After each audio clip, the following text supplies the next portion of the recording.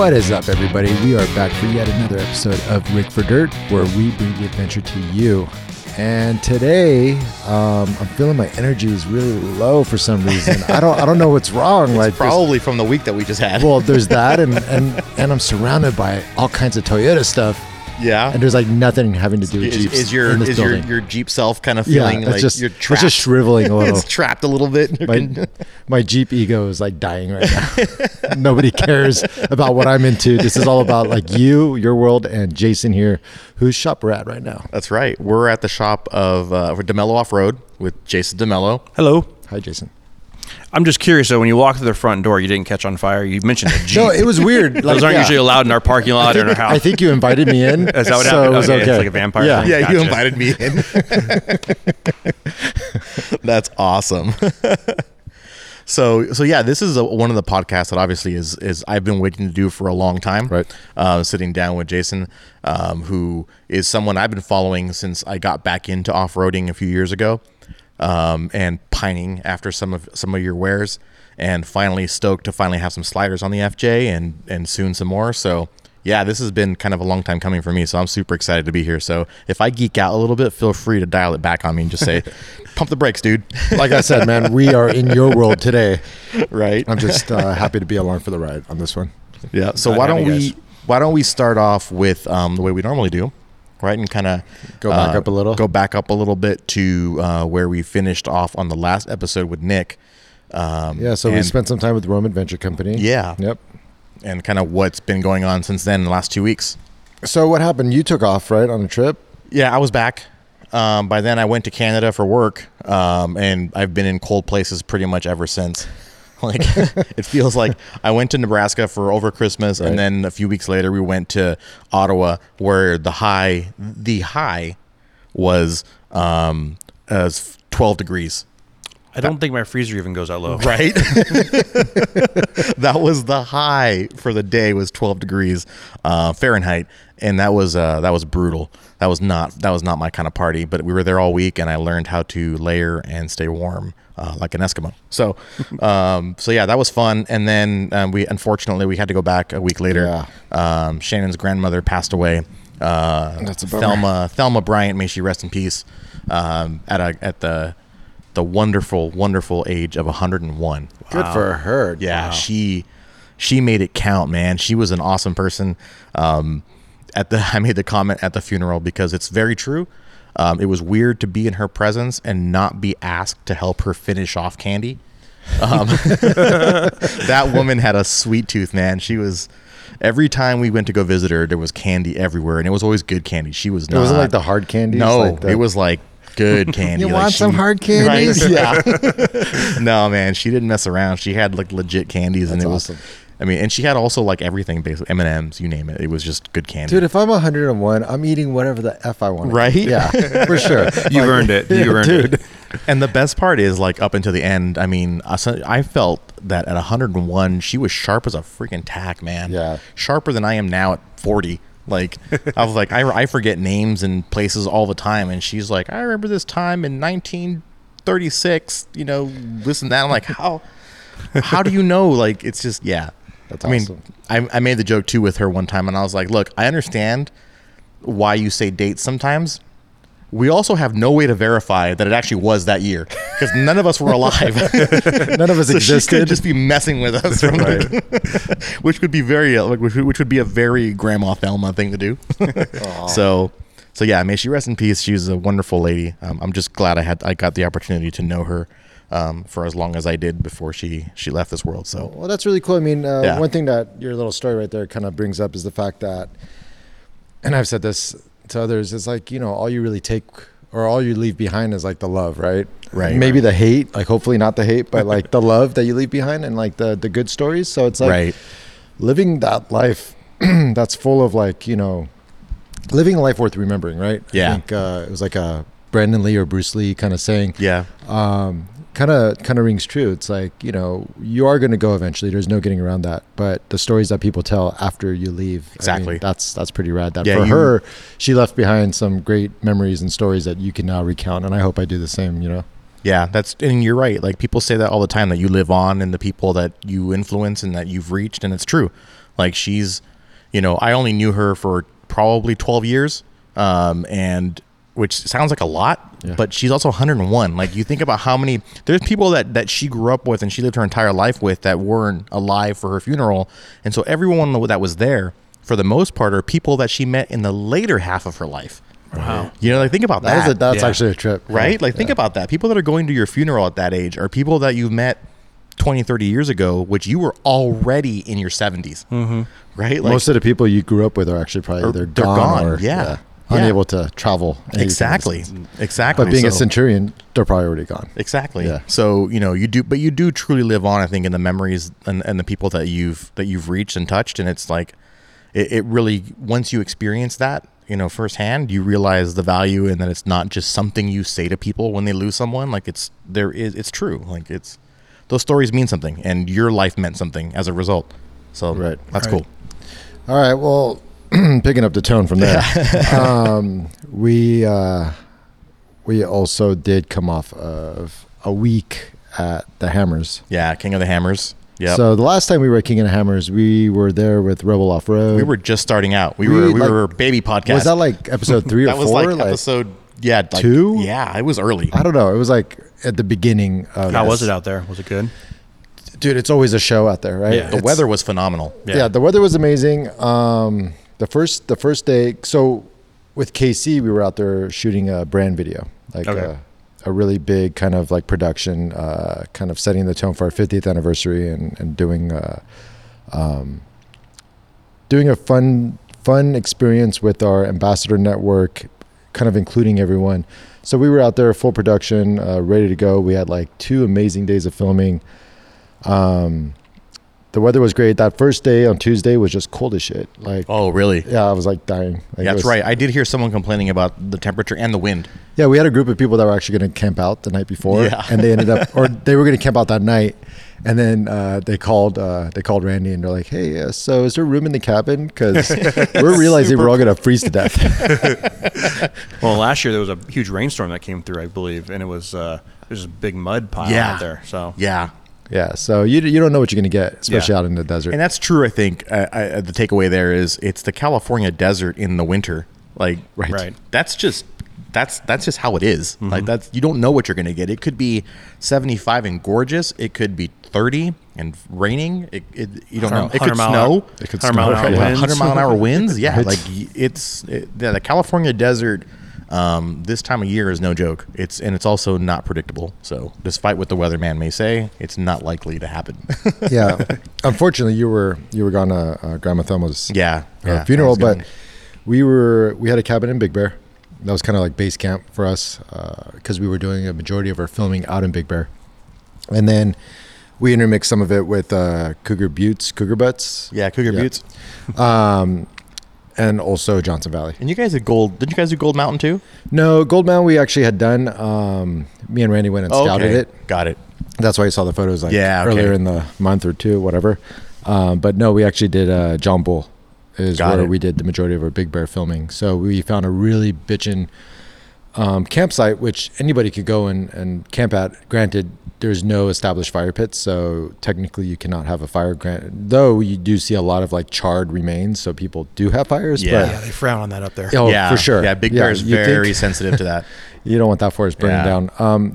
But yeah, we were on the Holcomb. I want to say Holcomb Creek, Holcomb Canyon. There's Holcomb Creek and Holcomb Valley. Holcomb Valley Campground. That's it. So Holcomb Valley Campground was on the other side of this field, this prairie or whatever, this big like kind of open space. Yeah. We were on the opposite side of that. I know exactly where you were. That's a great camping. Dude, it's so beautiful, like in that spot. Yeah. And you're just kind of cradled by trees on one side, and then you have this beautiful open area in front of you, and it's like gated off because it's like, a preserve, I guess. Yeah. But it was just gorgeous, and we got like the best shots out there. Oh, that's cool. So we did that, and then we went up to John Bull where we had our crawling crew, our buddy Adam. Yeah. From up north came down with like CJ, Ryan, the whole gang. And John Bull is one of those trails that you Jeep guys get all excited over. Oh yeah, you guys get all beautiful. giddy. They call it the mini Rubicon. Oh really? Yep. I mean, you get your little Jeep badges and all that stuff for that trail. John Bull, John Bull's a Jeep badge. Gold Mountain, that's a Jeep badge. And then what was the last one? There's a third Also trail in the out same area? In the same. Oh, There's three trails that you can like knock out in one Probably day. Holcomb if you Creek. wanted to. Holcomb Creek. Probably. Oh, wow. So, anyways, we did John Bull. We didn't do the whole thing. We just needed to get the scene, and we were kind of starting to push time. So, we got everybody on. We got somebody halfway up, got our scene, and then backed out and Got it. moved on. And then the following the following day, we did a bunch of work with like UTVs and stuff out in Johnson Valley. We also got the crawling guys out in Cougar Buttes, where we got some like amazing, just like off camber, wheel up in the air, like crawling, like solid crawling stuff. So it was a really great time. Nice. And then you joined us on Thursday. On Thursday, yep, I drove out for the day. And that was my plan right from the get-go, because I had to be at work on Friday. So the goal was to at least try and get out there for a day, since I already had. Did you work on time Friday off. for real? Yeah. Oh, so you weren't even planning on spending the night? No, I wasn't. No matter what. No matter what. And the reason why I say no matter what is because we did end up dealing with some cutting stuff. it short. Yeah. And I think by the time anyone hears this episode, you'll have, if you follow us, you'll have already known what happened. But we're going to save kind of the meat of the events, story, the meat of the story, yeah. For a future episode soon. All I can say is that at this point, everyone kind of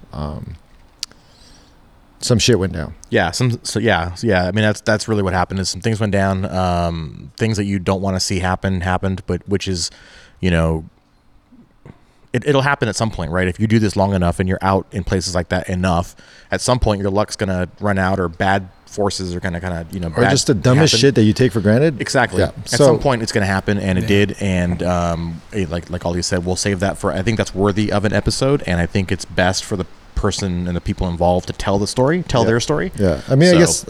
All right. In a nutshell, we had a rollover. Yeah. People got medevaced. Everyone came back that night. They're okay. They got released that night. Yeah. That night they came back to King of the Hammers.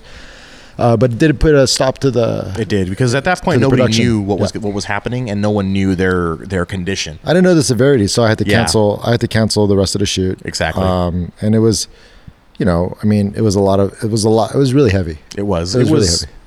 Yeah, it was one of those situations where it just kind of like scared. I was gonna say shook. It did both. It kind of shook everybody up a little bit, because you see your friends laying on the ground, and you see a vehicle kind of twisted up, and your mind starts to go, right? Your mind starts to go places where is he bleeding internally? Like exactly. So. And it kind of woke everybody up a little bit, shook them up, and then it also kind of put everyone in a kind of a mood.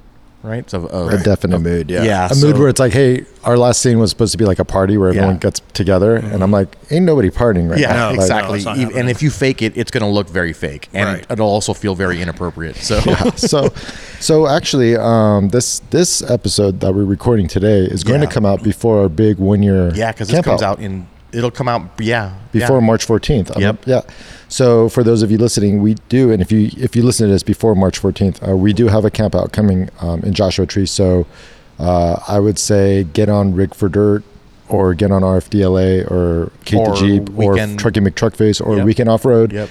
You'll find information on this big camp out that we're doing. Hey, Jason, you're invited too. Yes. Thanks. I'll let you come. Yeah. You can come overland with everybody. You can come overland. I know how much you love that. Do I have to actually put a tent in my car, or can I fake it? No.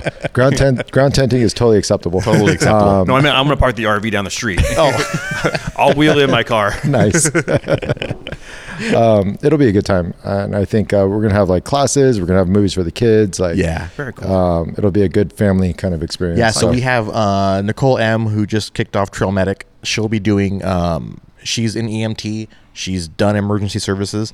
She's a professional. She'll be doing the classes on that front. And then our good buddy Olaf, right, who's also very experienced, has been doing this for decades. He's owned off-road parks, I think, right? Well, it was called. Hang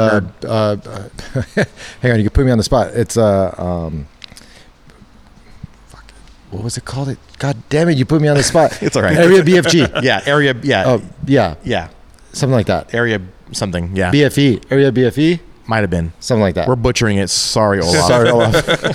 He'll forgive you, right? That's not the point, though. The point is that he's got a ton of experience, and he's going to kind of do a recovery slash, what's that big giant red contraption that all overlanders have stuck to their vehicle? Either people are scared of or they love. It's a badge of honor. I think it's a badge of honor. Bolted to the roof rack just to have it. Exactly. So I think we're actually going to find out what that is actually for and how to actually use it. Oh, and more importantly, because most of us have them bolted to the exterior of our vehicles, how to maintain them so that when you need them, you can use them. They actually work. They actually work and don't take off your head or your fingers. It is called Area BFE. It was one of the more famous spots out in the Utah area. I think it's still there, isn't it? Well, yeah, I think somebody else took it over. Right. Yeah, but Olaf kind of sold it and right. But yeah, Olaf's OG. He's OG. Olaf is the real deal. There's a reason why his name, his initials are Overland as fuck. Yeah, no shit. That's right. He's like one of the OG Overland guys. Yeah, for sure. That dude is OG as F. So we've been talking about getting him on the show. We should. Like since we started, and we will. We will for sure get him on the show. Yeah. But for now, so you've pretty much caught up. He's doing that class, and then also we're gonna have Dead Men Off Road out there. That's right. Dead Men Off Road. We're gonna do a clinic on that. Yep. We're gonna do Stop the Bleed with John, and he's got a with Trail Medic. Yep. Like, so it's gonna be a really good learning experience, and especially after the week we just had. Yeah.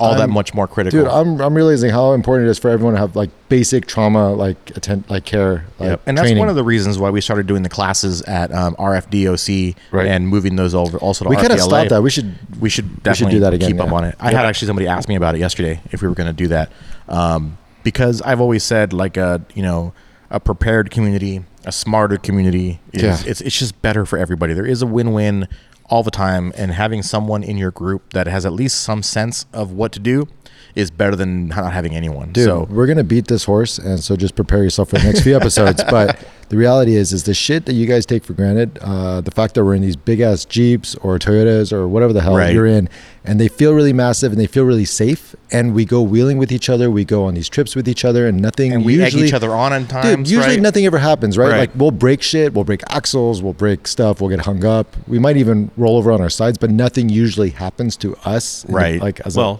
Everything's fine until it's not fine. Our flesh sacks, That's exactly it. That's exactly it. But we are sacks of flesh in these things. Yeah. And, if you're going 100 yards or 100 feet, like have your fucking seatbelt on. Yeah. I've seen very bad stuff happen without seatbelts. Dude. Very bad stuff. I'm not trying to be critical, and I'm not trying to criticize, especially given like how much shit other people are dealing with. But they'll tell you the same thing. Even our buddies who like went through what they went through this week, they'll say the same thing. Yep. Wear your fucking seatbelt. Yeah. There's straight up. Can't stress that enough. Dude. Yeah. It only works. The seatbelt only works when you're wearing it. God damn it. Exactly. Fuck. So that pretty much. Like we said, we'll talk about that in more detail in another episode with the guys involved. But that pretty much brings us, I guess, to where we are now. Yeah. Right? So we are now at DeMello Off Road, and this is my first official. I think you and I have met before, but this is really the most time we've probably ever spent together. I think we probably traded beers or something. Probably. That was probably sounds it. I like don't remember much of it. I'm sure you don't either, but I'm sure at some point I remember that name. Yeah. And so you got your start in Tacomas. Yes. Started. I don't want to do math right now, but almost about 20 years ago. About 20 years ago, I had a 99 Tacoma. I got 98, and there wasn't a whole lot available for it. So with some help of friends and their garages and their dad's shops, and I slowly started making stuff. And back then, there was nothing available, so we'd go on runs. The TTORA club was brand new back then. It was the newest thing for Toyotas, and went on runs, and people saw what I made, and they wanted it for their own trucks, and got asked quite a bit to make stuff for a while, and eventually gave in. And I think I built officially out of my apartment garage. Wow. I want to say it was like 2003 that I built my own stuff for myself without no one's help in my garage, and promptly got kicked out of that garage. It was an apartment complex. Yeah. It was a nice apartment complex. And you probably didn't like the welder going off. I literally had the welder plugged into where the remote door opener was plugged in. Oh, man. It was a 110 welder, and I built those sliders in the ground of that garage. It was 3 sets. And I don't know where those sliders are at anymore, but they're out there somewhere. That'd be cool to find those things, huh? I'd love to. Well, the original set was on my own car, because the ones that I had made, I cut off and put these ones back on there because this is my first official set. Yeah. And those I know got thrown away at some point. I remember throwing those away. But there's 2 other sets out there that I'm not sure where they're at. They're welded So to if some you're Tacoma listening somewhere by chance, or you come across an old Tacoma with some sliders, the mellow on them. I'd really like to have my original welder. I'd really like to have that just as kind of something to put on the wall. Memento, right? Yeah, it was a little 110 Hobart welder. I remember what I paid for. It was like $350. I think I bought it online, and it was wow. Yeah, and I at some point it walked out of our shop. I'm not sure where it went. Oh, bummer. But, did you learn how to weld with that? I can safely now say that, yeah, pretty much the first time that I started welding, I made my own sliders, because prior to that, I had done some welding, but it was nothing I would really talk about. And it was an offhand comment on the forum one day. Someone had saw, actually, guy's a friend of mine still. He had saw how bad the welds looked and commented on that online. I took offense to that, but I took offense to that, and I immediately said to myself, okay, well, I don't want to be known as that guy. Yeah, so I'm gonna do better. I learned how to do better. Nice. And now I'm proud to say that we're known for doing good, clean welds on our stuff. We really focus on that. It's common knowledge around here when we hire a new welder or hire a welder that we don't even talk to them as an applicant until we have their weld test. And oh, wow. Honestly, it takes probably at least 20 guys to come through here, and we go through weld tests. We put a block of steel together that's a bunch of different tubes and different angles they're gonna have to weld, right. And we say weld it up. And that doesn't mean they're gonna weld it perfectly. We've very rarely have had someone weld it perfectly. They're not used to the machine, they're a little out of practice, but you know what you're looking for. Yeah, whatever the excuse is. But if they can stay within the lines and they are doing the right, we can coach them past that. As long as they have the kind of, you see, fundamental skills that are sound, right? You can add the little bit extra to that. Yeah. So we're known for having, you know, clean, good quality welds, and we pride ourselves in that. Like, we want to make sure that things look good, because we've seen enough garbage out there that we don't want to be those guys. Yeah, I kind of feel like as a fabricator, you know, that's kind of like the bread. That's who you are, right? Is you're as good as your welds. I think is like, that's kind of your stamp. Of honor right there. And it's not easy to find that. Like, we have to go through quite a bit of guys, and you know, the most common answer we get from friends or family is, "Well, just pay more, you'll get better people." That's not necessarily true. Honestly, the best welders that we've found have been the guys that asked for the least. Yeah, the most humble guys probably. Yeah, they and I'm like, I'll pay you more than that if you stick around, and they're happy to stay. So that's awesome. The highest price ones are always the worst. Really, always. Maybe take that for what it's worth, folks. The ego plays too much of a part rather than the craftsmanship. Maybe. Yeah, probably. Yeah. I'm sorry, what was that? So the ego plays too much of a part rather than the craftsmanship. Yeah, a lot of it is, there's different kinds of welding out there, and you get some people that they start off in a different industry, but they want to be in this industry. They think this is all fun and games. Right. Like, they see, off-road. They think the glamorous side of it, right? Yeah, I always tell people, like, look, it's a fun job, but it's still a job. Like, you're gonna get old. You're gonna get tired of this stuff. So you gotta, you know, don't just jump into this because you think it's gonna be the best thing. It's fun and it's cool to do some of this stuff, but like, you have to understand, like, you're not gonna start off making $80 an hour welding tubes together. Right. That's just not practical. Right. So just to set the kind of scene, is we are sitting in the middle of your shop. Yeah, we're in a sea of bumpers right now. Dude, yeah, literally, there's like bumpers surrounding us. So many bumpers. So like, many business happy is customers. good. It's busy. You got to remember that in our industry, these are not China-built bumpers. We don't have thousands of them sitting around. You can see we're in a fairly small shop, so we have lead times. All of us in this industry has lead times, and a lot of these are from the Black Friday through Christmas sales. Oh wow! Oh really? So yeah, some of these, a lot of them are complete. We've been shipping out like nonstop. Yeah, and so cool. And we're a little behind, but we're catching up. We just got some new help in here today. What are we looking at here? Like, what are these right in front of us? Mostly these are Tacomas. Okay. We're starting over here with the powder coated ones. There's a 4Runner in front, like the one out front on my 4Runner. Yeah. And then you have 2012, 15 Tacomas through here, and then you jump into the 3rd gen Tacomas down here, and then we're back into Tacomas over there and 4Runners. Wow. And then the pallets are older 4Runners. The older 4Runners, for whatever reason, recently have been really hot. Like, because people are probably buying them knowing they can beat on them, right? And we try to forecast. Like, I try to go, okay, well, look, like, here's a perfect example of how I don't forecast very well. So last year, or was it last year or the year before that, we did some bumpers for that movie, Black Panther, and that's right. I remember that was a big deal. Yeah, that was a huge all deal. The Forerunners, Yeah. and then there was a photo of all of them after the movie. Talk about this. Sitting in a lot. Yeah, and they had all the bumpers were sitting in the lot, and all the Forerunners were there. So yeah, that was awesome. So what was the scene like? So do you remember the movie Black Panther? Yeah. So there's a chase scene, right, where they're driving guys, through the streets. The bad guys are all driving black Forerunners. there's like 3 or 4. Oh, were those? I believe. Okay. Yeah, the bad guys. And those were all your bumpers? Yeah. So shit. there's days. There's definitely days where you kind of mark those in your mind like that was a good day. That was cool. Yeah. So how that kind of went down is another shop called us, and I'm not trying to leave the name out. I really honestly don't remember the name of the company, but they called us, and they have some connections in Hollywood, and they apparently the producers or whoever does that work came to them and said we need bumpers for these vehicles. Toyota was obviously a sponsor in that movie, and this company came to us. They had bought stuff from us before, and they said we need X amount of bumpers, and I want to say the original amount was 12. Yeah, I think right you're right off the bat, and they said we need those like yesterday. I think that's how many were in that lot too. Was about 12. Well, they ended up getting 20 something. Oh, really? Total. Yeah, they came back and more. But they because they wrecked a couple of those vehicles, quite a few of them actually. Mess them up. And so they said we need them like yesterday. Not wanting to miss an opportunity, we jumped through some hoops to make it happen. Our lead fabricator, Sai, he's amazing. He does like most of our nudist stuff, all our design stuff like that. Just he's been with us since he started sweeping the floors 10 years ago. No kidding. Yeah, and he's easy to work with because I can say, hey, look, we're going to do this new bumper. I want this and this, and we usually see eye to eye on all the design stuff. So it makes it easy for me. With that particular thing there, I said we need all these done, and we need them done like yesterday. He busted his ass and got them all done. Wow. We got those delivered.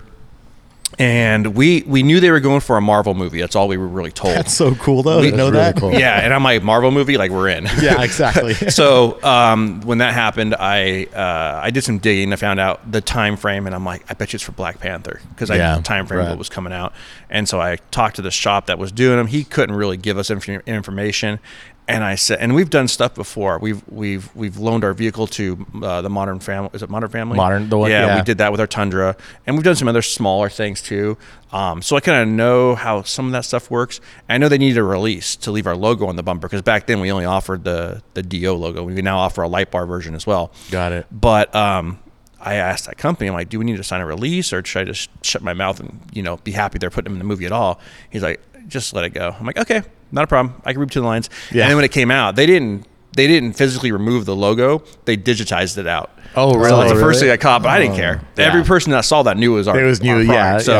So the day that movie came out, we shut down, took the entire shop to the theater to watch it. That's so rad. So it was pretty cool. So there's a couple of those moments like that where you're like, wow, that's awesome. That is awesome. And so back to the original point of trying to forecast. So when that came out, I'm like, oh, I'm going to think ahead. I'm going to get extra bumpers ordered. Yeah, because it's going to be a hot bumper, right? At the very least, I thought I would get some attention. Yeah. I didn't think we were going to sell 100 of them, but maybe we'll have a few extra that month sell. Sure. So I bought a bunch of extra bumpers. Didn't sell.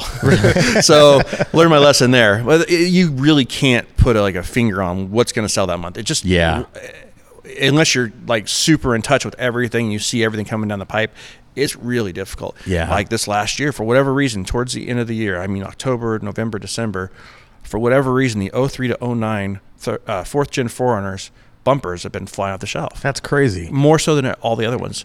Sales are generally up a little bit across the board, but those definitely caught me off guard. I'm like, did something happen that I don't know about? Because all of a sudden those are selling. Some influencer out there is getting traction or something's happening. Yeah, something's, and that's hard to follow too. Yeah. It is super hard to follow. Yeah, because who's the hot person this month that's out there, taking pictures with their truck and bending over, showing too much cleavage. Who's that person? They need stuff on their truck from us. So right. What's interesting about the whole Hollywood deal that you did, thinking, oh, we're gonna fucking sell these things like hotcakes, right? Mm-hmm. And the reality is like when those opportunities come up, from my own experience in marketing, is it's kind of on you to like be the megaphone of what's happening, because otherwise, like, it's your bumper, and there's some select people that know it's your bumper, but the average person who you want to come find you, buy your bumper, don't know it's your bumper in that movie, right? And to that point, it would have been good to have your logo on there, but since it wasn't, then it's on you, right? You have to be like, dude, we're fucking Black Panther. Like, check this out. Check out our bumper right here. Here's a screenshot. Yeah, I definitely did that. It's like, but it's you. It's like it's more work on you. It's more work on you, and for sure. It's almost like you think, fuck, this thing's like this massive movie. Millions of people are gonna see it. Like, and people make the assumption too that it's like easy, that just because X product is in the movie, it's automatically going to just like go bananas. And it's like, that, and it's even some influencers are like, oh, my following is like XYZ, and like, you should give me free shit. And it's like, if they're not proactively promoting your product, or if they don't have that kind of like ethic to where they're promoting their people that they work with, or like giving them stuff, like, they're a lost cause. They're gonna grow, but you may not see anything. You may not grow with them. They may not take you with them necessarily. Right. Yeah, I agree. There's definitely some of that happening. Well, I mean, I was just gonna say, I catch myself sometimes going, "Fuck, I haven't talked about so and so in like a month, maybe." I look at a lot of that stuff too, though.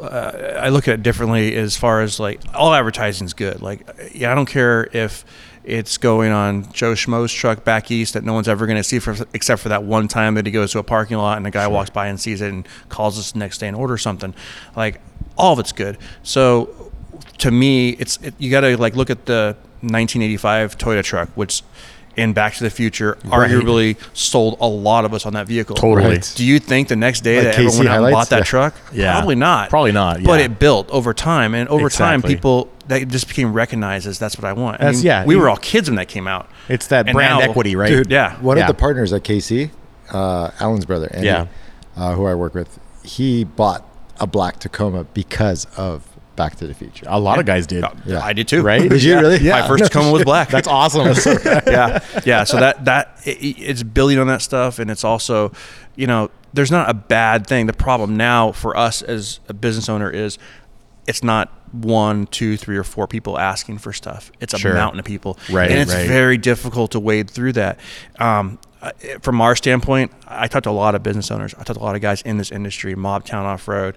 I talked to Chris over at Hefty Fab, and a lot of us have this discussion on a regular basis. Like, how do you weed them out? Some of us are hardline. Some of us are like, this is the discount, period, the end, nothing else. Right. Some of us are like me, where we're just kind of like, we're kind of feeling our way through it, because we don't want to say no to that right person. We don't want to say yes to the wrong person. So it's a very difficult thing to like navigate that now. It used to be easy. Now it's way harder. So you don't want to burn anybody, but from our standpoint, loyalty is number one. Like, if I have a guy that came to me 10 years ago and we gave him a discount as FJ, or maybe he just built it normally and just a regular customer, and he came back to us again, and this time he's more into the Instagram and he's showing up, and I've already noticed him, and he's coming back to us first and giving us that first opportunity to help him out. And he doesn't even ask for a discount. That's the guy that we're more likely to help out, because that guy's loyal. He's coming back over and over. That's kind of a rarity, but that's what the only thing we can really look at. I also talk to big suspension companies, and they get burned a lot. I mean, they give out a lot of stuff. I bet. And like Icon gives out like $9,000 worth of shit, like on somebody who's sponsored. Like, that's I don't want to throw numbers down for them, but they definitely do a lot of good stuff. I'm just saying, if they're gonna support somebody, that's a lot of money. It's a lot of money that they're in for on a single person. Yeah, it is, and it's frustrating because people probably assume we don't see, we don't notice. We all talk, we all see it. Yes, when that guy going to SEMA with his brand new F-250 calls up suspension company and says, "Hey, I want your best stuff. I'm going to promote you," and puts on a good song and dance, and they kick down everything. Yeah, and then a month after SEMA, that stuff's on OfferUp, or that truck's on OfferUp. The truck's being sold. Oh yeah, Dude. It's a common thing. Being parted It happened out to us a couple times. We did a SEMA build for a company that's no longer around for a Tundra. We had it in here. We did all this extra work for it, candy coated the parts. Oh wow! All because it was going to be at SEMA. Honestly, it burned us really bad in the sense of I don't put a lot of weight on SEMA projects anymore. I'll do them. I like SEMA. It's a good show, but I don't see the return from it. It gets leveraged a lot. It gets leveraged way too much. Right? Yeah. And honestly, most people that see stuff there are in the industry already. They probably know who you are. If they don't know who you are, they're probably not that good at what they do. Right. Like, they're not your customer anyway. Yeah. Right. Yeah. So SEMA stuff, I've definitely cut back on getting excited about it. And we've done some decent builds for SEMA trucks in big booths and been talked into it, and then it shows up, and I have zero people come back to me and say, "Hey, I saw your truck at SEMA," or "This is why I'm buying it for." I get way more response from, "Hey, I saw Trucky McTruck's face at this show, and he had your sliders. He told me to come hit you up and take care of me."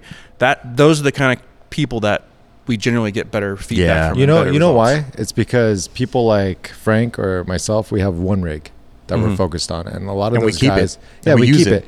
And there's those guys who do the SEMA builds and they do multiple builds, and there's some people who do a good job, like Romer. They do Right. multiple builds, but they use multiple builds, so like there's a lot of attention. But other people, like they'll have multiple builds, they'll sell them, like you said, and they won't take them out. They're not at the grocery store with them. Like as funny as it said, they're not at the mall with their crawler, right? Exactly. They're not in the normal places where people see. Like my Jeep, when I did it, I was driving it for a year plus, like a year and a half straight on the road every day to and from work. Totally. The FJ is my daily driver. I drive Right. thing every day, and I get Every day is a car show. yeah, I get people thumbs up and, seeing this, and I get people, of all things, the Pac-Man. I get little kids pointing at my Pac-Man lights Nice. all the time. All the time. It's pretty funny. Yeah, I but drive- they're daily drivers. Yeah, I drive mine daily, and Yeah. occasionally my better half, she takes it to work, and she's a teacher in Orange County. That's awesome. And she'll come home and she'll be like, "Oh my God, I was driving down the freeway, and these kids were pointing. I thought something was wrong, and then I realized I'm driving your car, and they're just pointing, and so thumbs excited. up and stuff." And That's so rad. Yeah. So I mean, working with KC now, and I get bombarded with people Sure. saying like, I want to work with you. And, sometimes it's those like heart wrenching kind of things where it's like, yeah, my dad always wanted to build this thing. And we finally are doing it, and we're going to go, and like, we're going to do some shows. I'm like, but no one knows like who you are. And it's like, what do I do? Okay. Like, here's a discount, right? Right. Like, not that I'm saying anyone gets it, but like, you have to wade through it. You have to kind of like take it on a case by case, but then there's so many. And sometimes like you have to do your day-to-day work too. Oh, yeah. And it's you the barely have challenge. time to even read through those emails. So Right. It's the challenge hard. that every company has. I mean, even us at Shimano, right? At the end of the day, any business has a finite number of marketing dollars, right? You obviously cannot give away everything, right? So you have a finite number that you've budgeted for your, either it's sponsorships or marketing activations or whatnot. And, the fact of the matter is, like anything finite, not everyone's going to get a piece. And so you've got to decide who is going to get, some of those pieces of that pie. So yeah, I mean, I hope that people don't take it personal when they get a no or they get a discount 100%. code, because sometimes they do, right? They feel like they're not worthy, and it's just a matter of like, it's not that you're not worthy or that your project isn't worthy. It's just, man, it's you and 1,000 others, and it's got to be distributed as best as the business sees fit. And what's funny is like they are the market. Yeah. They're the people we're making the products for. Right. Yeah. So for them you're to not say, buying it. well, for them to say like, hey, I'm going to do this race. It's like, yeah, we make our products for racers. Right. Like, Right. that's who we're selling to. So Right. like you are who we are selling to. And I know you're doing a That race. too, exactly. But like you're the guy that we're trying to get That's products. why we make this race Yeah. light, is so that you could buy it and race. Yeah. So, Yeah. and I imagine you probably have the same thing. Well, I have a similar experience with OMF. Love their product. They make the beadlock wheels that custom make them onto your factory wheels and Oh, stuff. wow. And I don't like asking for anything for a discount. I mean, we're a shop. If someone offers it, I'll be glad to take it. I'm not rich. I appreciate any discount at all I can get. And they're one of the few shops, when the first time I talked to them, they take care of us, but at the same time, like, where else are you going to go? Like they're pretty much the only game in town that does that for the most Yeah. part. So if you want your stuff to look like that, that's what it is.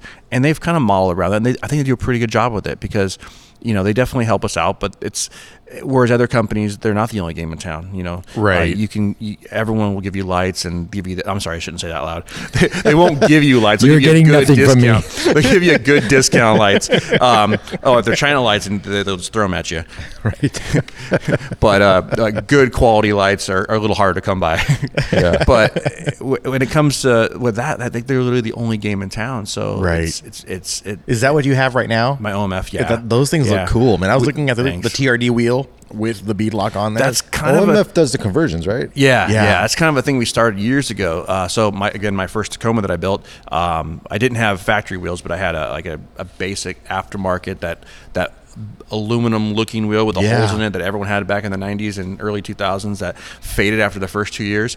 So I got a set of those, and I put some really fancy beadlocks on them. It just makes the vehicle pop, in Yeah, my it does. opinion. And we're trying to sell our products, but we're also trying to sell the vehicle, like as far as like the look of it. Like, the kind of like the inspiration, aspirational. right? Exactly. Yeah, like inspire people to do things with their vehicles and build them out. You want something just out of the reach of what people can attain, but yet still obtainable. Does that make sense? Yeah. So like on that, I've supercharged almost every vehicle that we've built for the shop for ourselves, except for the current one. I haven't supercharged that one, but most of them get supercharged, not because that's common or something that everyone needs, but it's because it gives that little bit of wow factor. It raises the profile. Yeah, it does. It absolutely does. The wheels to me are in the same. They're in the same level. And I started with OMF on that original Tacoma, and we've pretty much done all of our shop builds with them. And usually it's factory wheels. Sometimes we'll use, like recently, been using Icon wheels with the custom V-locks. Yeah. And it just makes it just a little further than most people want to spend. It's that little extra touch. Yeah, and we do sell a couple of those a year, and we push more of them just to go to OMF direct because it's not a cheap option, but it's definitely a cool option. And for some people it's like, oh, that's all it costs, and for other people it's like, oh my gosh, that's twice the cost of a regular wheel. And I'm like, well, if you want to be different, there's a lot of work involved. Yeah, that's not easy. And they're again American-made company. They're just down the street from us, so American-made is not cheap. Yeah, just bottom line. So one of the things that I see you talk about a lot, and I'm going to pivot a little bit in the conversation and get a little technical, is you talk a lot about the kind of structure of your bumpers and kind of what sets you guys apart. Right. And I think that's worth talking about because I think there's a lot of competition out there in the bumper space or armor space. And not necessarily to kind of say that you're the best, although personally I think you are. But it's more so because I think there's also, like you said, just like you have the problem with Chinese lights, right? There's also a lot of bumpers that you can find on eBay and you can find in other places that maybe don't go through the stringent manufacturing processes, right? That aren't, that are you can get a crazy deal on, but what are you really kind of putting on your vehicle? And also at the end of the day, it's not just armor, it's not just a bumper. This is the thing that's between you and the person in front of you, or you and the rock in front of you, right? So you want to be considerate of what you're bolting to your vehicle. Right? Well, in that regard, what's kind of cool is we had a conversation before we started the podcast. Exactly. And like I said, we are in a sea of bumpers here, like in Jason's shop. Yeah, don't move, you might trip over them. Right. Yeah. and I'm looking at it like literally right now, and I'm seeing like, it's very intricate and it's very technical, and like the subframe of these bumpers like involve different like widths and many different pieces that kind of interlock together. And it's like, and I told Jason, I'm like, there's an easier way of doing this, right? Like to where you could just attach this bumper to the frame and be done with it. Yeah, but it's not just plates welded together. There's a lot more going on back here. There's like a trellis, like a truss. Yeah, there's like a support system in the back. Right.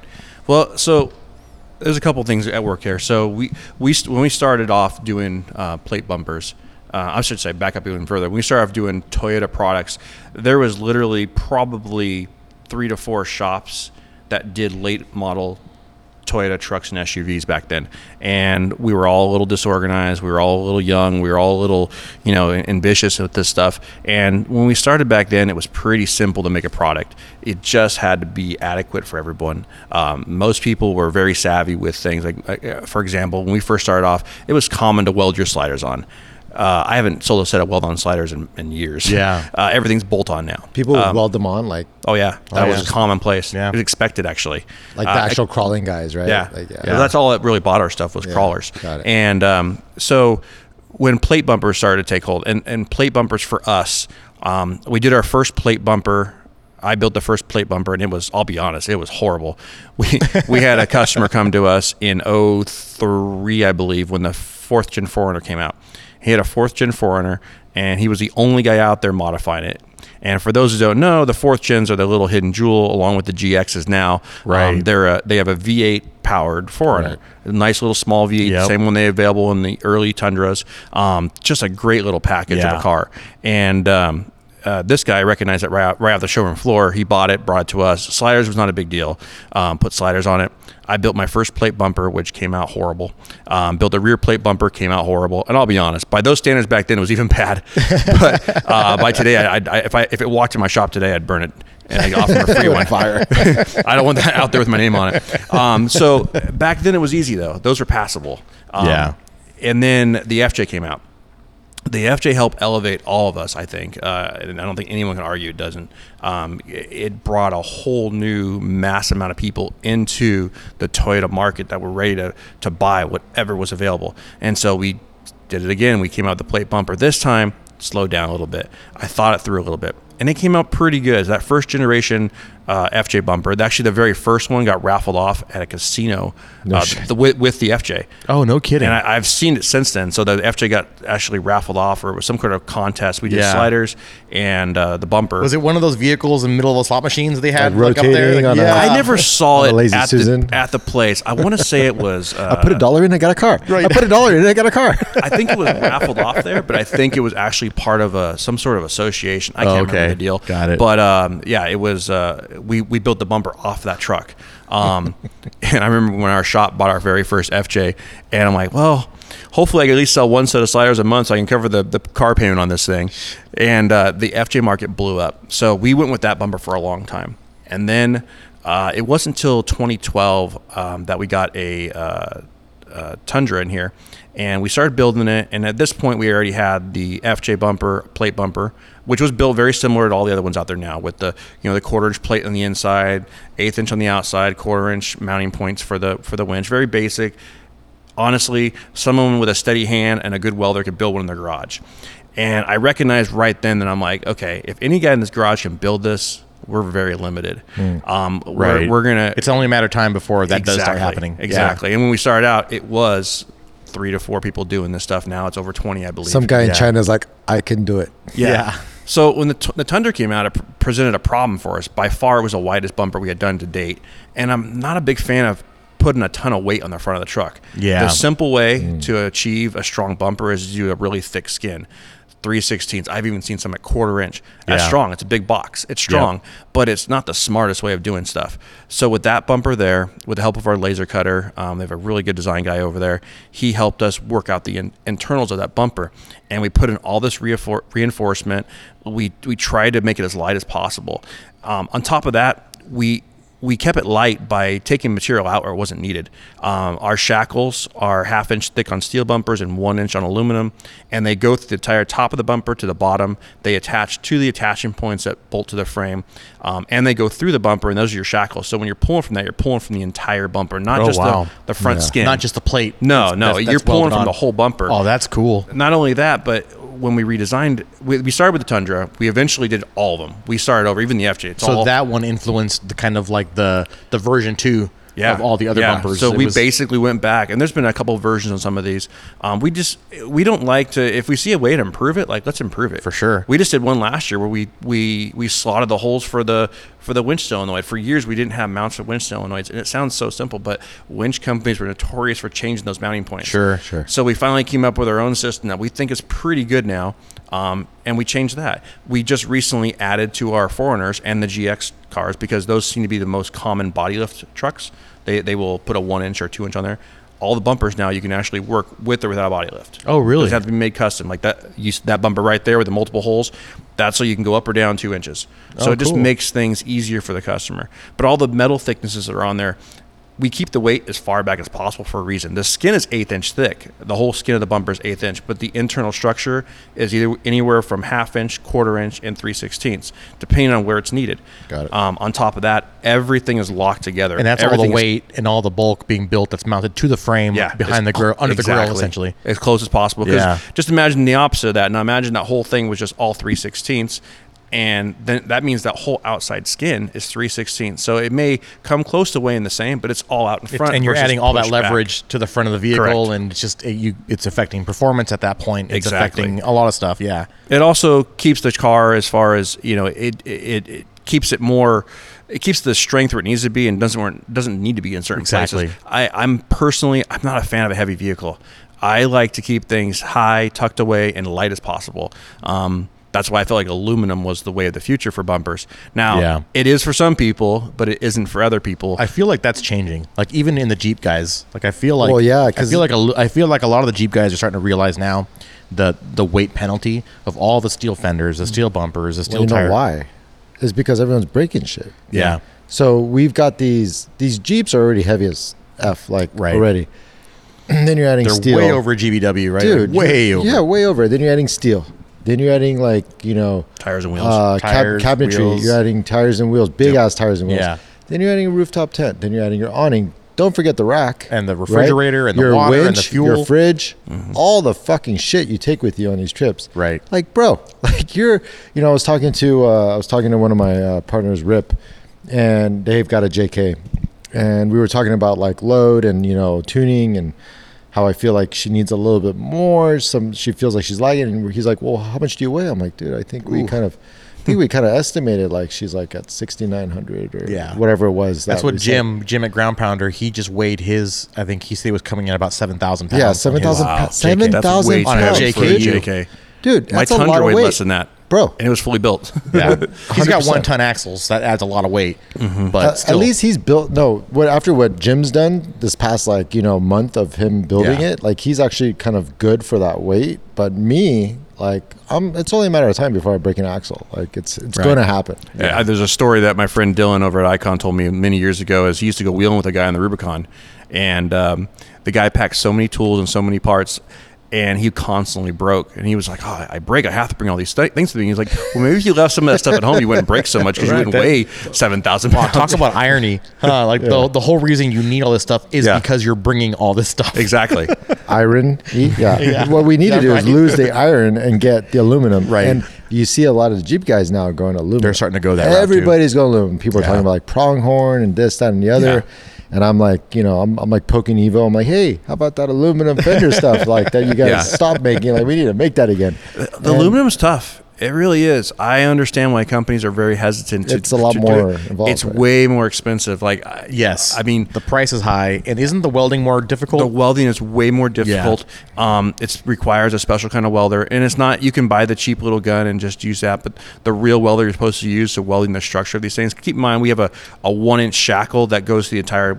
Everything gets welded to that 1-inch shackle on our aluminum, and to weld that thick of material, you need a very nice welder. It's not a cheap Harbor Freight welder at all. Right. It's not TIG. TIG is a serious TIG investment. Is not great for production. So it's a MIG welder, but it's not cheap. And aluminum is not for everybody. We get a lot of guys that come in. Now there's a lot of bad information out there too. Yeah. There's a lot of badly built ones that their pictures are all over the internet. Well, I mean, let's talk about that. Let's talk about who is aluminum for. Like, in your opinion, when you're building these for guys and customers, and they're having that conversation in their minds, because I had the same conversation with myself and with some others about what is the best to put, like, for my needs, right? Do I need steel or do I need aluminum? I ultimately landed on aluminum, but I think it's an important conversation from someone who's the expert, right? I would say aluminum is for someone that has a good degree of common sense and can apply that to how they drive. I have aluminum on my 4Runner. Do not shy away from rock crawling. I do not shy away from bumping off rocks. But I know that if I hit too hard, it could crack. The problem is people don't understand that. So the general rule of thumb for us, when someone calls, I ask them, what are you doing with the vehicle? Yeah. And in budget, it's important too, because on average, they're $400 to $500 more for aluminum over steel. And that's going to go up soon because aluminum hasn't gone down. It keeps going up. Okay.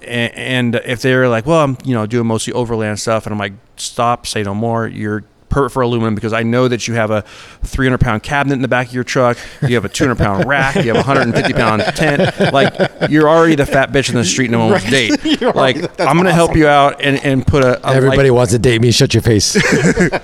I'm going to talk you into the lighter one. It's what you need. That's going to be the name of the episode. Everybody wants to date me. Fat bitch on the street no one wants to date. So that's a perfect person for that product. But it's also a cost factor too. And I'm not blind to the fact that we're competing with $500 eBay bumpers that were copied off of John over at All Pro. That's what I'm saying. With Chinese bumpers will kill you, right? Yeah, and it does. Some people are still smart enough to recognize that you get what you pay for. Right. And not that they're not smart for doing that, because I understand budget. I'm poor. That's why I started this, so I can have nice stuff in my car. My first Tacoma, I did spacers on the front end. I won't even sell a spacer now. I did all kinds of things that I wouldn't do now. But you learn, you grow from those things, and you go forward. At least understand what you're getting yourself into.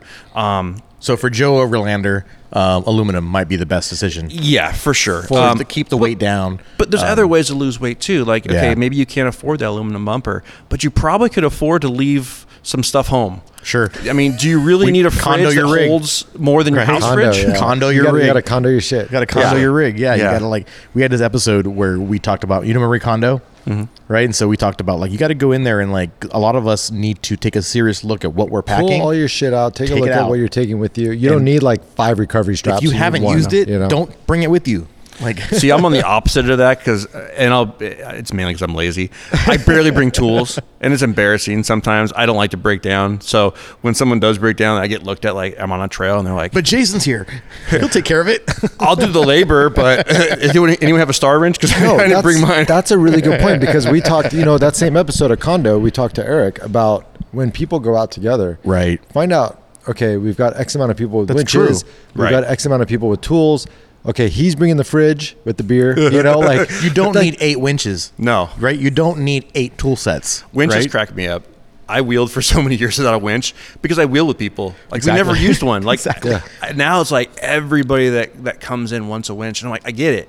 We also have a lot of guys that are overlanding, and I'm using air quotes, and they want to go off by themselves. Which I always deter. I'm like, please take someone with you. Don't go. Oh, dude, I got a tracker or something. I've got stories of that. Right, idiots by themselves. Yeah, don't do it. Yeah, it usually doesn't end well. What's the Facebook group, the SoCal Recovery or whatever? Yeah. Oh yeah, just because you're part of that group doesn't mean they're going to come rescue you every time. Like use some common sense. Nope.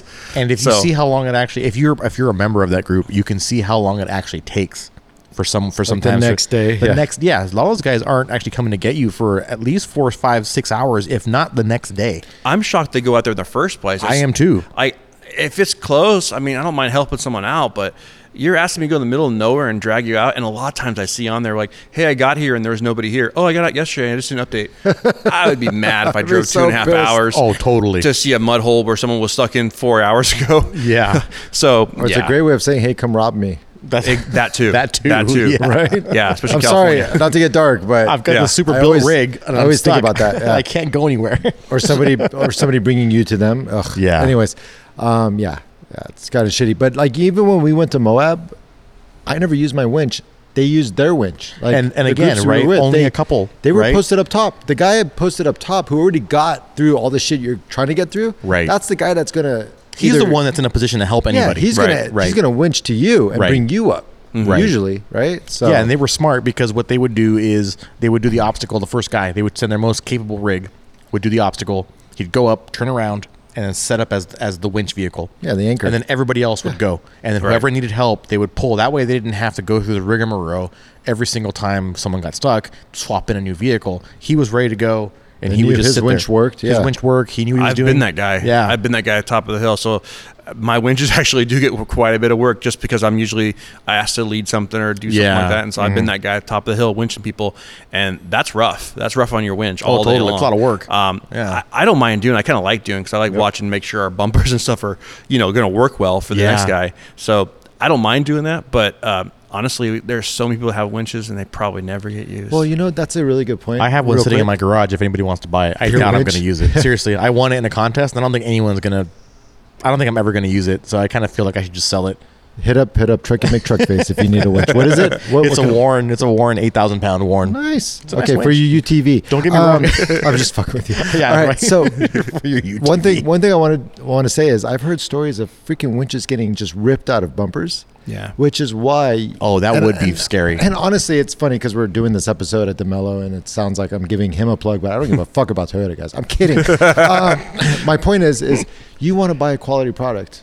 Oh yeah, the first time because or your shackle ripping out, right? Like you don't, dude. When you need it to work, yes, is the worst time that you're going through. Yeah, when you have that recovery point, like. Dude, there's no point in having a recovery point on your vehicle if it's just going to rip out and kill somebody. Exactly right. Or you're like you said, your winch is going to rip the whole bumper off. Dude, my point is that like buy it well, buy it right the first time. Don't try to buy the cheap one. Because when you're out there and you really need it, that's when it has to work. Yes. And if you went cheap and you got like some fucking shitty piece or whatever, I mean. That's why I'm not super bummed about having steel fucking Evo shit. Right. Because it works really fucking well on my Jeep. I've never had a problem. I've banged into shit, everything. Yeah. I've used my winch. It's all worked. It all works. But if you get that one opportunity where you're like, suddenly your winch is just ripped out of your bumper and you cannot use it anymore, like, that is a really, really bad day. Yeah. Yeah, the most common thing with Toyota products that I was seeing, again, I'm not going to mention any names. Most of them are trying to build anyway, so we can shit on them all we want. But it's not usually the winch pulling out; it's actually the bumper peeling off the frame. There you go. Yeah. Yes. They're not properly supported the frame. There's been several of those over the years, and they're all highly noted online. What's that one that was going around just a few months ago of the plate peeling off the front end? Yep, it had Dude, like I was the talking about shackle, earlier, where the yeah. shackle is literally welded to the skin, and it doesn't matter if that skin's 1/8 inch, 3/16 or 1/4 inch. If it's just welded to the skin, that's just metal. It's gonna peel. If you get it going, it's just gonna keep going. So, there's a picture going around about that. Actually, we've used it in one of our memes. I saw that. I saw that you guys used it. Yeah, and then we've actually been getting in something we're gonna have to start stocking up on. Our brackets that we use for our bumpers to clamp them to the frame, because there's a bumper and it mounts to the frame itself, and then we use a bracket that goes around the bumper and the frame, and it ties in further back on the frame. So there's literally no way you can pull it off without. I mean, you have to peel the frame off with it. So we've had a couple people that have contacted us and asking for just those brackets. So we don't usually order extra, but we're going to start doing that now because we get asked for that quite a bit. So going back to the original question, who would use a steel bumper? Like who's that customer? Honestly, it comes down to cost. There's also a lot of I don't know if it's stereotypes is the right word, but there's a lot of, well, this is what I want because I want to be the tough guy. I want to have the strong one. Yeah. And steel's definitely stronger. Aluminum can be stronger, but the amount of we make our aluminums pretty thick, and the weight saving. We just talk about that too.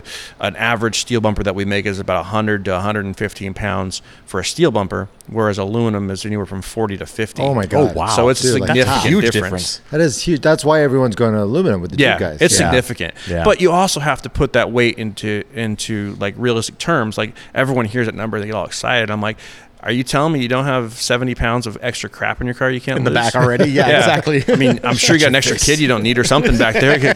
Leave him home. No, I'm just kidding. I've got Sorry, two. Bobby, you're not going wheeling with Dad anymore. But seriously, Dad needs there's a bumper. lot of stuff that you can lose. But I only bring that up when someone, they're like, wow, it's expensive on that. Yeah. I'm like, well, what else can you lose in the car that you don't need?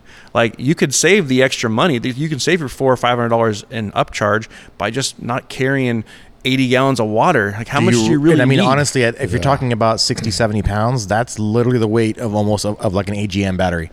Yeah. Like, do you really need a dual battery setup? Because if you don't, you could literally pull that out of the front end and put one of these on and break even. Hey, one thing I will say in crawling, especially with like an overland rig where I'm really top heavy, one thing I think has saved my ass even when we went to Moab, was how bottom heavy she was with like the sliders, having the that bumpers, low CG, that low center of gravity, and I think there's something to be said about that too, where it's like, that is kind of like, it keeps you planted. Keeps it does. You down. Now, depending on your angle or whatever, I'm sure it all plays in, but I think my ass was saved on a couple of those obstacles because of how heavy the bottom was. And it kind of offset the 180-pound tent, the 50-pound awning, and the 50-pound fucking rack that I had on top of the Jeep. So we had a 2016 Tacoma we bought when the new Tacoma style came out. We got that, and I'm like, okay, I'm gonna be an overlander.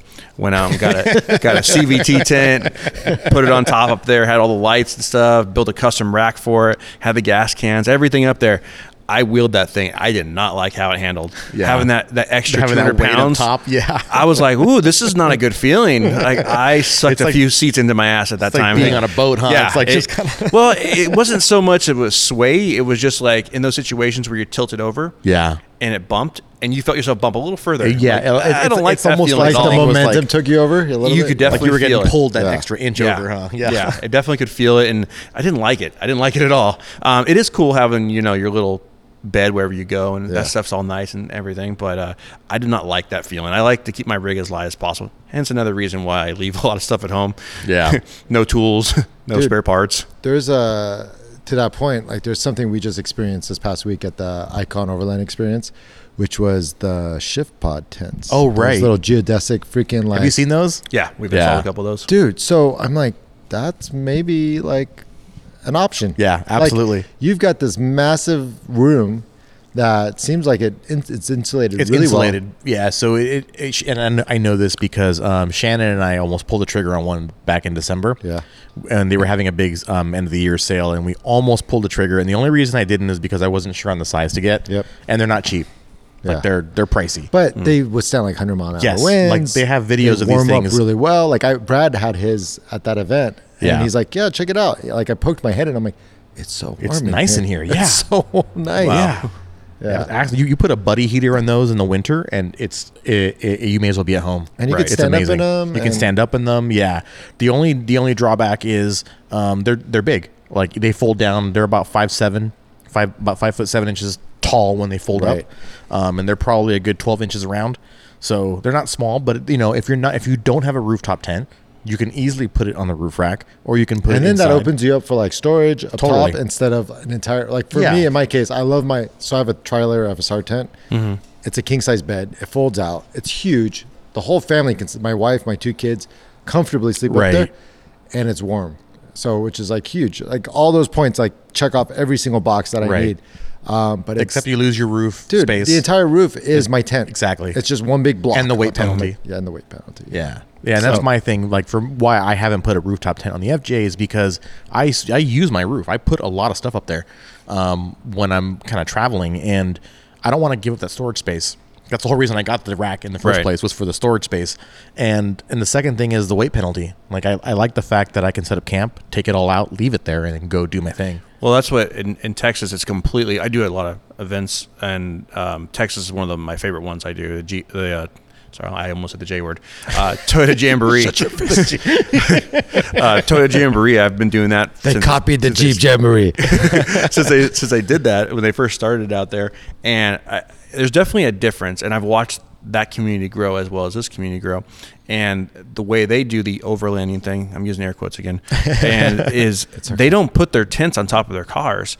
They put them on a trailer behind their car. Right. And a lot of guys are doing that now. A lot of guys are doing that now. And that I personally don't like having, it's cool if your goal is to go from one place to the next, point to it point, makes sense to have it on you. Yep. But if you're going to a place where you're going to go off and have fun, it makes sense to drop it at camp, leave it alone. I can't tell you how many times I've seen guys in the morning getting up from camp, and they're going to go play during the day and go wheel or whatever. Yeah, and they got to put all that stuff away. I'm like, that's a lot of work. Takes them 20, 30 minutes just to get all the shit back into the Jeep. Yeah. All your pots and pans are in the back rattling as you're wheeling. Like, again, I don't like heavy stuff, and all you hear is just clang, ching, chong. I don't know. Leave it at camp. That's awesome. Yeah. It's I'm seeing a lot of guys starting to get the trailers, and they're throwing their tents on top of their trailers. Yeah. For me, it still makes sense because my wife enjoys being off the ground. Mm-hmm. She doesn't want the critters and like the wildlife. Granted, I just saw a video of a boa constrictor like going up a tree, so there's no stopping shit if it wants to come get you. Yeah. All mountain lions can jump and climb. Yeah, but I won't tell her that. I won't tell her that shit. She's happy. I'm happy. She's coming with me. Hope she don't listen to this. Yeah. Right. She never listens to anything I do. She doesn't give two. She's like, "What are you doing with Frank?" I don't think either one of our wives listen to this. You guys are gonna go play again? Okay, have fun with Frank. Have fun storming the castle. But it's serious. People like us. I don't. She doesn't give 2 fucks. No. Anyways, but so for that, the tent's great. But if I had one of those shift pods, I think if I go out, like it'd be great. Put the tent down, set up camp, and take off and go have fun with people at night. Right. Exactly. I never get to do anything at night because all my shit's set up. I don't want to break it down. Exactly. Yeah, see, my wife, no, there's no ground happening. There's no tent happening. 38-foot motorhome, we're good. Which is ironic because wherever we go now, the kids, we have 4 kids, and wherever we go now, the kids are like, can we tent? Can we camp? I guess. I mean, if the fireplace and the 3 TVs aren't enough for you, you can go put the $20 tent up over there in the grass. In the dirt. Enjoy yourselves tonight. That's what they like. So that's cool. We don't hate on that. Yeah. But I've slept in the ground way too many times. I'm perfectly fine not doing that no more. That's funny. Your kids are gonna like sleep on sleeping bags with their children like on the ground. Yeah. Right. Yeah. The cycle will continue. Exactly. Well, very cool. Well, Jason, thanks for sitting down with us. I really appreciate you, inviting us into your shop, giving me an opportunity to finally kind of see the inner workings of the Mellow Off-Road, and spend some time. How can people find you and get a hold of you? Usually on most corners. No, I'm just kidding. Cheap. I got the sign that says "Help will work for food." No, just our website, www. Do I even need to say that anymore? DeMelloWoffroad.com. Pretty easy to find. Yeah. DEMOLLO. DEME.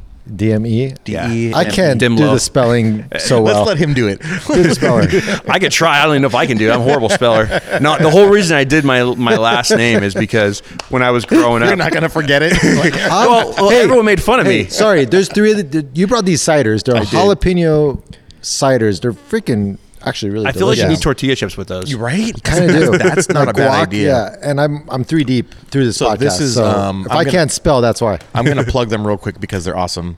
This is Saro Craft Cider, SARO. They're from Lincoln, Nebraska. Yeah, you got it on your trip. With, I went on my Shannon, right? trip, Yeah. and we got it from them. It's a cool little place. They're just a little kind of tiny little shop, and they make their own ciders. And this is a jalapeno. It's good. All 3 times were good. It's so good. So Very cool. check them out. In an hour. Yeah. Anyways, DeMelloOffroad.com. I Yeah. used my name because I honestly got made fun of a lot when I was a kid for that. So I'm like, you know what? For I'll your just last use my name? Yeah. Fuck you. What? Try having a last name like Sedegat. Like nobody knows how to say that shit. It's like 20 letters Oh, long. mine still gets butchered every bro. day. Someone calls. Is DeMilo there? Is DeMilo there? There's no R in the fucking name, asshole. Where are you getting? Are this you from? Italian? Yeah. No, I'm not Italian. Most common question I get. That's funny. And then of course Instagram, DeMello Off Road. Yeah, of course. Instagram. Yep. Always find us there. Yep. Come Very poke me, cool. make fun of me. Hey, this was a lot more fun than I thought it'd be. I'm gonna hang out with some Toyota guys. They're gonna like piss on sorry. Jeeps the whole time. If it makes you feel better, one of my employees has a Jeep. awesome. Good for you. I mean, it Probably doesn't. makes It you- never runs. He you're barely better- makes it to work, but you're better it's still for a it. Jeep. Never runs. You're better for it. He's always late to work and never runs. because he's off enjoying adventure. It's fine. Off the side of the 15 freeway broke down. That's awesome. Yeah, we work on our shit a lot. Oh man, so But good. no, it was a good time, man. Good, good. Glad to thanks, spend Jason. some time with you. No problem. So let's pay some bills, and we'll Cool. we'll take care of our one favorite person or favorite group, team, company, business. KC. Yeah, KC. KC Highlights has been with us from the beginning, supporting us in our shenanigans. And thanks for believing in us. Check them out, kchighlights.com. Celebrating our 50th anniversary right Yeah, now. 50th anniversary is And happening. it's funny, when we first started this podcast, I was not part of KC. That's and right. Now That's I'm right. actually running their entire marketing effort, which is a trip. See, dreams do come true. Dreams. As I cry into my As cereal. everyone runs to start their own podcast. I got a podcast too. Do you know how hard we work for this shit? God damn it. Get out of your living room, fucker. Mom's So basement. before- Mom's basement. Yeah, mom's basement, exactly. So before this goes downhill any further, thanks for listening. You can find us at rigforddirt.com, rigforddirt on Instagram. Don't forget to follow the RFD LA and RFDOC on Instagram. And Soon to be RFD San Diego. That's right. SD. Yeah, soon to be. With Dead Man Off-Road. And actually, I think before this podcast comes out, we will have patches still for the RFD San Diego. For the San Diego, It'll we'll be- have 10 left or 9 left, something like that. Yep, exactly. And that'll be the only chance to get those because once they're gone, they're gone. So check them out. I am at Truckee McTruckface. I'm at Kate the Jeep. Thanks for listening, and we'll catch you in a couple of weeks. Take care, guys.